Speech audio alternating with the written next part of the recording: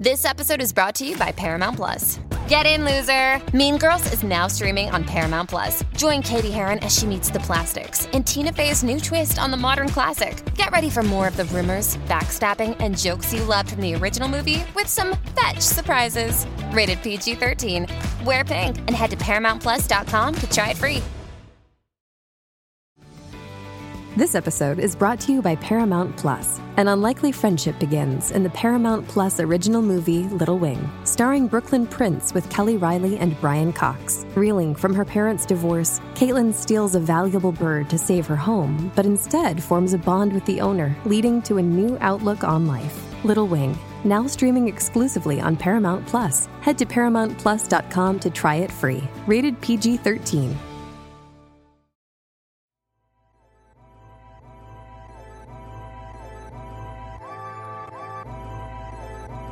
Man, you're rocking with your boys at Dead End Hip Hop. It's your boy FIFO and Ken. If you didn't know, now you know. We're doing 365 reviews. So that means all of 2021, you're going to get an audio review from me and Ken. If you would like to support me and Ken, make sure that you drop something at our Cash App. That's $ Dead End Hip Hop. Also, if you don't have Cash App, you can do it via PayPal, deadendhiphop@gmail.com. Make sure that you hashtag DE365 so that way we know it's for me and Ken. Dead End Hip Hop audio review. Chris Brown and Young Thug, Slime and B. I'm not gonna give you an intro. Look, man, it's Chris Brown and Young Thug. Like, if you never heard of them, then I don't even know why you're listening to this podcast. But we have a very special guest. If you are into Dead End Hip Hop, especially Dead End Sports, then you know who I'm about to bring on, Mr. Shelton Jones. How you doing, sir? Hey, what's happening, man? What's going on? Hey, look, man. We're doing like a little R&B batch because of you. Let the people know the background. Let them know why we did R&B with Shelton Jones. Well, oh man, it's a long story, but basically that's my start in entertainment, period. My first journey when I moved to Atlanta a few years ago was I got a record deal. So I was signed to DreamWorks actually as an artist. So I had a deal as an R&B pop act, and it journeyed from there to production and music management and writing. So now I do a little bit of everything. So now I'm writing K-pop. Name drop. Oh, shoot. So who do you work with in K-pop? A little bit of everybody. The biggest artist we've done to date is A-Lee. She's the she's the Korean Beyonce. I'm sorry. So she's huge over there. We had a record we did with her that was pretty big in the K-pop community. So that's where we made our name. So, and that was kind of crazy because it's fun. The funny story about that is we didn't even know we were famous. So me and my daughter went to this K-pop event, and the people that were on stage came off and went crazy and was having me sign autographs. So I'm like, dang. So to some Koreans, we were pretty big, but yeah. But look, man, look. When we bring people on, especially like the person that always brings all of the other guests onto the show, so he's kind of special, man.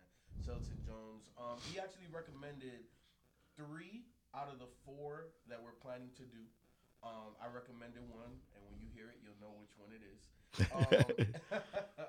But look, man, Shelton, I'm not gonna front. I like this joint. I did too. Ooh. And really, where it came from was the odd pairing of Young Thug and Chris Brown. I like when I saw it, I said they had a whole project. Like, what is going on? Because I didn't realize that I Knew Go Crazy, because that shit dominated the radio. Yes, it did. And in all honesty, I didn't know that was Young Thug. So the first thing that I liked was that Young Thug didn't use auto-tune. He sounds way better without it. He does. Way better. Sometimes I'm like, who is this other person? Like, I didn't know it was him. But yeah, just the chemistry that they had on this entire project is what really stood out to me. The project was positive, light, airy. It was bouncy. It felt like a summertime record, something that you ride with the top down. And again, I don't know. Like my biggest thinking point was the chemistry was just off the charts. Right. It seems like they've been doing this, like they've been doing it forever. Yes. It didn't seem like something that was forced, like some of these collaborations where you just put two people together and it doesn't necessarily mesh well. Like you do what you do, I do what I do. You record on the West Coast, I'm record on the East Coast, and we put it out. This wasn't like that. Yeah, this wasn't that. This was in the artists are top notch, and the tracks were the same. So it was like a level chemistry. Them first 3 songs were just amazing to me. Yeah, I was actually surprised that I liked this too. And I think I like Young Thug on here more than I like Chris Brown. It's crazy. Yeah. Mm-hmm. Cause I fucks with Young Thug, man. But it for some odd reason worked. Like his singing rap high pitched style blended in well with Chris Brown kind of taking that same approach, as well. So I thought this shit was fucking. I thought it was really good. I was like, what the hell is going on? Right.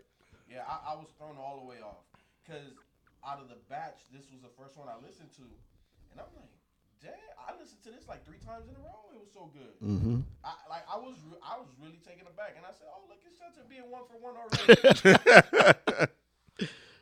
Yeah, this was a nice project, and I'm talking about from beginning to end. It was nice. It was a nice listen. You got some okay tracks in there. Like She Bumped Her Head was not my favorite. It was okay, but for the most part, everything was dope. Everything on there to me was dope. I really was liking these records. How did y'all feel about the features on here?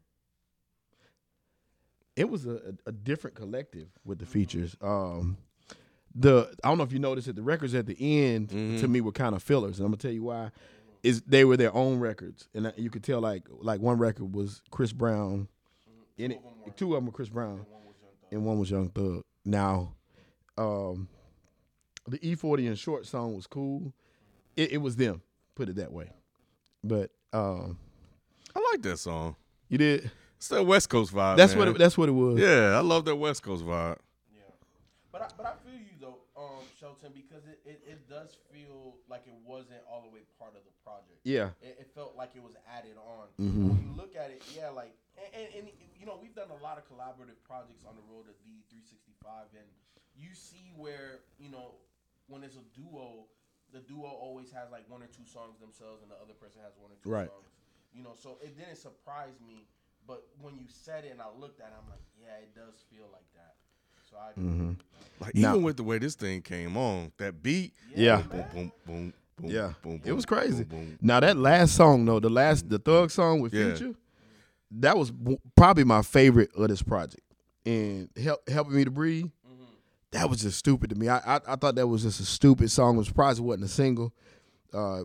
It sampled Jodeci, All About You, which is one of my favorite songs. So sampling Jodeci always touched me. But that was a dope song that he did at the end. But like I said, all the way through, I was loving this whole thing. Yeah, I actually like that song too, believe it or not. Yeah, this thing was a shocker, man. Like, cause I ain't gonna lie, man. When I saw this, I'm like, Chris Brown and Young Thug, who wanna listen to that shit?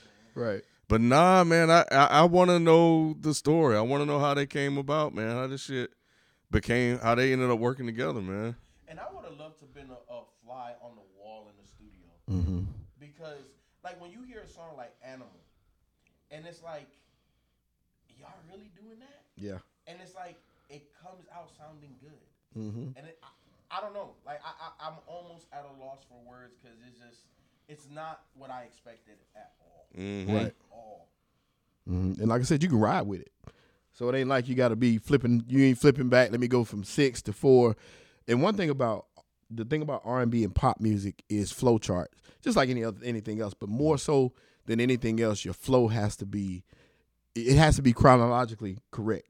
Mm-hmm. And this album to me was made that way. They put it together the right way. Mm. I agree. So it's a relatively short project, 13 songs, 47 minutes. Shelton, what were some of your favorite joints on here? Like I said, my favorite is Go Crazy, the single. That was just a dope, like we talked about.